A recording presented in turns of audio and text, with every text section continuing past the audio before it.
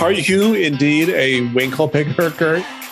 A Gardyloo is a warning cry, but Gardyloo. So Paul Revere let out a Gardyloo?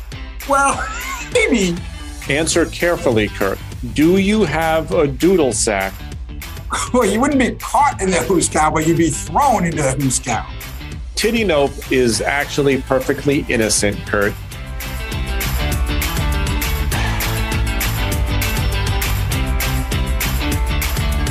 It is time for Smart Dribble. Yes, it is. Yes, it is. It's time for Smart Dribble. Yes, it is. Yes, it is. Hello, John. It's Kurt Schneider. And hello, Kurt. This is John Ellenthal. And you sound like you were just released from a long and painful Zoom call for business. Twas correct, John. You have the sound of a liberated soul, Kurt. Aye, matey, it's no longer in the system. It's out now. Out, I say. Darn spot, get out. Nice Macbeth reference. How long do you think it takes to work its way completely out of your system? Probably about now. Okay, good. Well, Kurt, it's another brand new episode. Today, we are going to talk about some really funny sounding words that are all actually part of the English language.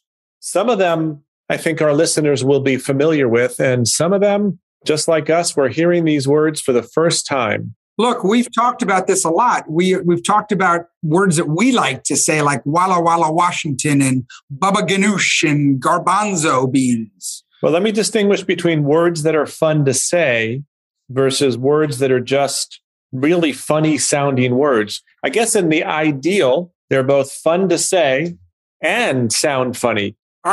So these are more funny words than fun to say. Got it. They sound funny in the not coming out, but in the coming in. I'm with you. So guess what? Let me guess, my fellow bloviator. Oh, one of my favorite words of all time. I was going to give you that too, because you do bloviate every week. I wonder, in fact, we could have named this podcast The Bloviators. Why don't you tell our listeners, Kurt, what bloviate means? To bloviate, John, it's a verb. It's to talk at length in a blowhardy way, hence the word itself. You're not saying much, and you can either speak or write verbosely and windily. That is to bloviate. I actually found your explanation of the word bloviate to be a bloviation. That was my idea. I tried to keep going so I could bloviate. You did bloviate. You were a windbag there at the risk of sounding concise. Actually, I was not a windbag, John. You were a douchebag. No, I was a blatherskite. Do you know what a blatherskite is? I think I do, Kurt, but why don't you tell our listeners? Well, if the bloviate is the verb, the blatherskite is the noun. It's the person who talks at great length without saying anything. Someone who blathers a lot. It's from the Scottish. To blather and skite. And a skite is a person you don't like. Another person you don't like, Kurt, are snollygosters. Who the what? Snollygosters, which makes me want to reach for a tissue. However, there's nothing coming out of your nose if you're a snollygoster. It's just basically a villainous individual. So I think a snollygoster is like the guy who would meet Charlie when it was always dark in Willy Wonka. What was that guy's name? It wasn't Squidward. I think he was from SpongeBob. What was that guy's name? He was a scary guy. Yes, he was. It was. He would always come around because he wanted to get the golden ticket. I think you're right, Your Honor. I think he worked for Willy Wonka. I think he did, but we didn't find that out till later, John. I know. That's how movies work. You just ruined it for all of our listeners, but that's okay. I think the movie's been around for like 40 years, so I don't think... His name was Slugworth, and that is a good name because they could have just as easily named him Snollygoster. Yes, I think Slugworth is probably the easier anglicized version of that. Wait a second. Are you trying to bamboozle me? My answer is titty nope. Okay, listen, I don't know what you like to do in your private life or not, I think our private life is pretty much on the air here. So titty nope is actually perfectly innocent, Kurt. It's basically when a small amount of something is left over, like a titty nope of sugar. Titty nope. Okay. Like a little bit of sugar left over in the bowl is a titty nope of sugar. Now, I can't for the life of me figure why someone would need a word as complicated as that just to say little bit left over, but titty nope, Kurt. Where's it coming from, titty nope? The dictionary, Kurt. You want me to give you the derivation of titty nope? Yeah. I think it was mostly a reflection of your high school years. What, a little left over? No, never mind. A kerfuffle is, I'll tell you exactly what a kerfuffle is. A kerfuffle is a disturbance caused by dispute. Yeah, it's kind of like a commotion. Yeah. It's a ruckus. A ruckus is good. And Donnybrook, by the way, Donnybrook, which I've always loved, is a fight. And it's because there was a town in Ireland called Donnybrook, and they had a fair there every year. And apparently it resulted in drunken brawls every year. Well, that's a good story. I mean, Donnybrook oftentimes comes up in the context of hockey. So a Donnybrook will break out, but I didn't know the Irish origins. Speaking of Irish origins, except not really Irish, but nearby Irish, do you have a Doodlesack, Kurt? Answer carefully, Kurt. Do you have a Doodlesack? Yes. Have you ever played with your Doodlesack? Yes. If I heard you playing with your Doodlesack, I would clearly be bumfuzzled. So a Doodlesack. I hope you would be, but I'm not sure what bumfuzzled is either. Bumfuzzled, just like confused and flustered. If you're bumfuzzled. Oh, it's like you're addled? You're addled. But it's easy to get bumfuzzled in the presence of a Doodlesack. Do tell what a Doodlesack is, please. Sadly, it's rather benign. It is just basically another word for bagpipes. A Doodlesack? Yeah. So that's why, Irish was close, but I think that's probably more a Scottish thing. There are lots of Doodlesacks in Scotland, Kurt. Do you know what Gardyloo is? It's basically a Gardyloo is a warning cry. But so Paul Revere let out a Gardyloo? Well, maybe, but its origins, well, because you need to know why its origins are from the Scots who would empty out of top floors the urine buckets down on people's heads. And they would yell Gardyloo? Do you know why? Because the loo must be the stuff in the bucket and Gardy must be careful? Well, you're so damn close. Yes, it comes from the French.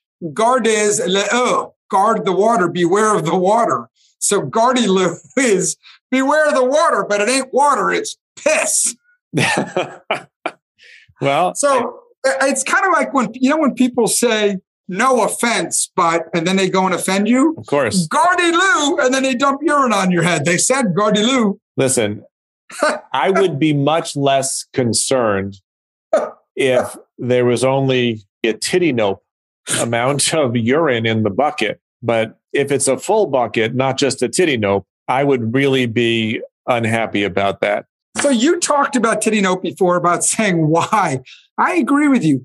Why do people feel the need to make such elaborate words when short ones will do? And you know what? I guess I'm the wrong person to. Yeah, I was just going to say, this is not a question that you and I can answer from personal experience, because when there's a simple word, we usually choose a more complicated word.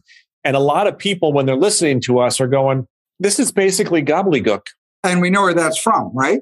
I do not know where a gobbledygook is from, but I do know that it means nonsense.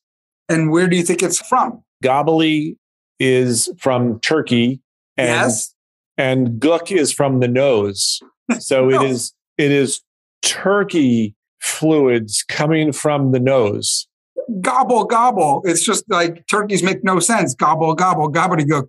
Now, what was that thing that John Madden called the turkey on Thanksgiving that was stuffed with duck and chicken? A turducken. Turducken. He made that up, correct? I know. It's actually a real thing. You've never seen a turducken? No joke. No. A turducken is a real. If you serve a turducken, there is no titty nope left over. So it's basically a turkey, a duck, and a chicken all sort of pressed together in parts. So it's a multi-fowl, an omni-fowl. No, it's a party fowl is what it is. Have you ever had delicious Italian soup called rigmarole? Don't give me any rigmarole around here, okay? Please. Another thing we could have named Smart Dribble was rigmarole because it's basically a circular discussion and generally tedious. So a rigmarole is not a cousin of minestrone. It's a cousin of bloviation. You know what I'm going to ask you, of course, is what's the etymology of that? I'm very curious about that. Is it Italian in nature, rigmarole? Now, no discussion of funny words would be complete without cattywampus. Cattywampus is a good one. And it basically means askew or awry. So it's like something that's not up there. It's cattywampus. Whole thing is cattywampus. It's a little askew. It's a little off. Cattywampus. Cattywampus. Well, we could have named this podcast Cattywampus. A little bit askew, a little bit off. Nothing centered about this. So you'll be disappointed to learn that the origin of rigmarole is actually from mid-18th century England, which is not quite as romantic. It's from this notion of a ragman roll, which was originally denoted a legal document recording a list of offenses.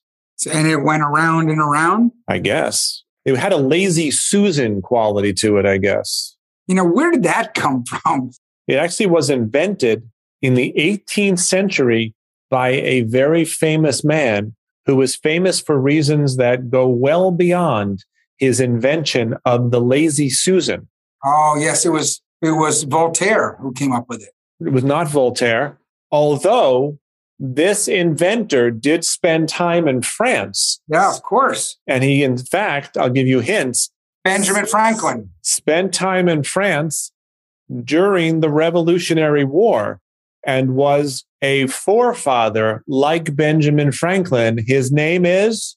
Thomas Jefferson. That is correct. He invented the lazy Susan, though they were referred to as dumbwaiters at the time, Kurt. It is said, and I'm quoting the internet now, it is said that Jefferson invented the lazy Susan because his daughter complained she was always served last at the table and therefore never found herself full. Was his daughter's name Susan? God, I hope so. Yes. I hope so. I don't know that. Yes. His daughter's name was Susan. That is only one theory. There is another famous man who was given credit for inventing the lazy Susan, as this episode becomes about the history of the lazy Susan, Kurt. Probably the most famed inventor in U.S. history was? Thomas Edison, Thomas Alva Edison. That is correct. Some people believed he was the inventor because he invented the turntable for his phonograph. So we'll have to let history duke that out. Yes. And you know what? It comes full circle, Kurt. The only problem is when you turn it the opposite way, it says Paul is dead. Paul is dead. Paul is dead. It's weird that way. Well played, my friend. You mentioned the dumbwaiter, but the dumbwaiter is something completely different. I know, but they referred to, that's one of those things that go up and down through different floors from the serving kitchen up to the dining room. Or down. Or down. Yes, it went both ways, much like the turntable. I was in the Old Town Bar in New York on 18th Street, which made famous for many, many years ago, but it was made famous in pop culture it was the opening shot of the David Letterman show. And they have an incredible mirror and boy, they have incredible urinals in there. The urinals you could almost walk into. They'd be like the Lion, the Witch, and the Wardrobe, but you go through a urinal, which by the way, in 6th grade, I wrote a whole big novel called Bathroom Past, where you flushed and you went into the past. But anyway, it's not what I'm talking about. If you go to the Old Town Bar today, you order food, it comes through the dumbwaiter. Well, that's kind of fun. I've never heard anybody articulate the defining characteristic of a restaurant establishment as the amazing urinals it had. Please, and then no less have someone imagine going through the urinal into another world. So I wrote this book called Bathroom Pass, and I read a chapter every week to my 6th grade class because they wanted to know. One time the guy, and there was a bunch of kids in the class that would go back in time. One time they went to ask you to pause just for 1 second. For anyone out there listening who is a trained therapist, please listen to what Kurt is about to say very carefully. And if you have any ideas or theories, please send them to kurt@smartdribble.com. Please continue, Kurt. It was 6th grade. My teacher was Miss Little, which was very ironical because she was huge. She was probably 6'3", 6'2", but her name was Miss Little. And we had to write. Did she have a Doodlesack? She played the Doodlesack quite often, even though she was a single gal. That's the kind of stuff you'd find written on the bathroom wall in a school like that she played the Doodlesack quite often. Kilroy was here. So I wrote a story called Bathroom Past about a couple of the kids in the class who went into the boys' room. And this one toilet, if you flushed it, urinal, you went and were in it, you went back in time. And they went back to the American Revolution. They went back to World War I. They went back to the Civil War, different times. I can't find it anywhere. My parents threw out everything that had anything to do with me when they moved houses. So unfortunately, your manuscript of being flushed down a toilet into earlier epics in human history has been lost to the world. I was flushed with creativity, John. Kurt, what kind of research did you do for this book? Did you ever get in the toilet and attempt to flush yourself into the Civil War era? You know what I bet you were as a kid? I bet, which is probably why you spend so much time in the bathroom, I bet you were a winklepicker. Are you indeed a winklepicker, Kurt? I was, and I enjoyed it at the time. It was a little phase I went through, but we all do that. Well, I think it's probably, I can imagine you playing your Doodlesack with your winklepicker. Never gets old, or we never get old. We never get mature. How about that? So far, the Doodlesack is the current MVP of this episode, at least for me. So a winklepicker, Kurt, again, unfortunately, is rather tame. Oh. It is simply a shoe or a boot with a pointed toe. So there's a name for that in the American. Yes, winklepicker. I just told you. Are you not listening? I think in cowboy boots, there's a name for that, or in women's shoes, but there's a name for that in the U.S. as well. It's not winklepicker, but it's something kicker, actually. Toe kicker, ass kicker. It's something like that, but it's about, because it's getting in the corner. It's a something corner. It's like your cowboy boots are so pointy, you could kick a roach in a corner. It's something like that. All right, why don't you look that up while I ask you this question? And this may have happened to you in the boys' room at school, or perhaps on one of your post-flush jaunts through history. Did you ever impignate anybody, Kurt? Or should I say, did you ever impignate anything, Kurt? Oh, boy. So let's picture young Kurt, got his winklepickers on. He's playing his Doodlesack. He needs to raise a few bucks. So he impignates. You know what would be sad? If you impignated your winklepicker or your Doodlesack. Because to impignate, Kurt, is to actually pawn off or mortgage one of your possessions.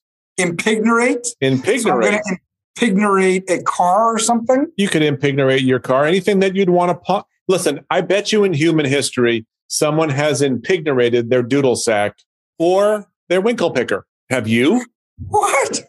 Impignate means to pawn off or mortgage. And if you want to raise money and you got to sell your bagpipes, then you got to sell your bagpipes. Listen, all I know is I don't want to be walking below anyone that says Gardyloo, because then you better cover up. Yes, you do not want, if you hear Gardyloo, start running. And if you were to Gardyloo! Now everyone who's listening, start running, because it's good to sort of practice this. Now, by the way, if we kept going with that in the English language, because the Gardyloo comes from le eau, which is water. Le eau in French, which is water. But loo in England means a bathroom. So Gardyloo is probably same thing to do with bathroom. And then you'd go in there, and if you flushed in the bathroom in England, you might go back to 1215 in Runnymede, which is, of course, is where the Magna Carta was signed by King John. Or if you went back to the 18th century England and you were caught in the hoosgow, someone may be reading a rigmarole to you. Well, you wouldn't be caught in the hoosgow, but you'd be thrown into the hoosgow. Well, if you're in the hoosgow, it's because there's probably a rigmarole against you or something. You know why? Because you were throwing urine out without saying Gardyloo. Listen, first. I believe if you throw urine out the window and do not give fair notice with the Gardyloo, you should be thrown in the hoosgow. There would be a kerfuffle about that, and maybe a Donnybrook would break out. Well, let me tell you, I think many times participants in a Donnybrook have been tossed into the hoosgow. If you're in the hoosgow and you're wearing your winklepickers, no one's going to give you shit because you've got some wicked sharp shoes on. I do know, though, that in the hoosgow, a lot of times they do end up playing with their dingle bags an awful lot. Their dingle bags? Yeah. They're called Doodlesacks, not dingle bags. Well, what's interesting about dingle bags is, of course, the Dingle Peninsula in Ireland, which, again, is not Scotland, but it is nearby. But so apparently you could have dingle bags. You know what? For all I know, the dingle bag is the Irish version of the Scottish Doodlesack. If you're in prison for a long time, I think you end up playing with some Doodlesacks. Well, I think the question is, if you're in the boys' bathroom in elementary school or you're in a hoosgow, the question is whether you're going to play Eeksy Peeksy. Okay, first of all, hoosgow is a prison, everyone. Secondly, what is Eeksy Peeksy? Gardyloo! What if you're playing Eeksy Peeksy when someone yells Gardyloo? You're running away. Are you playing Eeksy Peeksy with someone from the opposite sex? Well, I don't know if it's really a game that you play with somebody else. Eeksy Peeksy basically means even or identical amounts. So if you're the kind of person who likes things to be even and symmetrical and identical, then you like things to be Eeksy Peeksy. So it's sort of like in German Mach sneaks or in Italian mezzo, right? Listen, if you have a pair of winklepickers or two Doodlesacks, you have an Eeksy Peeksy amount of both. Okay, so I'd like us, because it was time to wrap up, I'd like us each Titty nope. I'd like us to each have a quick story with some of the words we used. I'll go first. You ready? Here we go. The other day in the mall, oh God, I came across this blatherskite who was just bloviating to the crowd about how someone had bamboozled him out of his turn at the self-serve cotton candy machine. And he was getting so upset, he caused quite a hullabaloo in the crowd so that there was a kerfuffle over whose turn it really was. And the whole thing resulted in a Donnybrook. I was flummoxed by this, so I let out a Gardyloo to the crowd and told them they better skedaddle before the cops came or the urine fell. All right, so I'm not going to reciprocate with a story of my own because I didn't come prepared with one. But I will tell you that you have to be totally sozzled to read a story like that. You know what? It's dry January. I'm not getting sozzled. So sozzled is an important word because last week's episode talked about history's failed attempt to find a hangover cure. Oh, yeah. And sozzled is basically to be hammered. And if you're hammered, if you're that drunk, you are likely to get a hangover. So please don't try any of the things we laid out last week because none of them, and frankly, nothing works to cure a hangover. I think we could do an entire episode just saying synonyms for being drunk, blasted, sozzled, shit-faced, out of control, right? We could just keep going. Gassed, soused.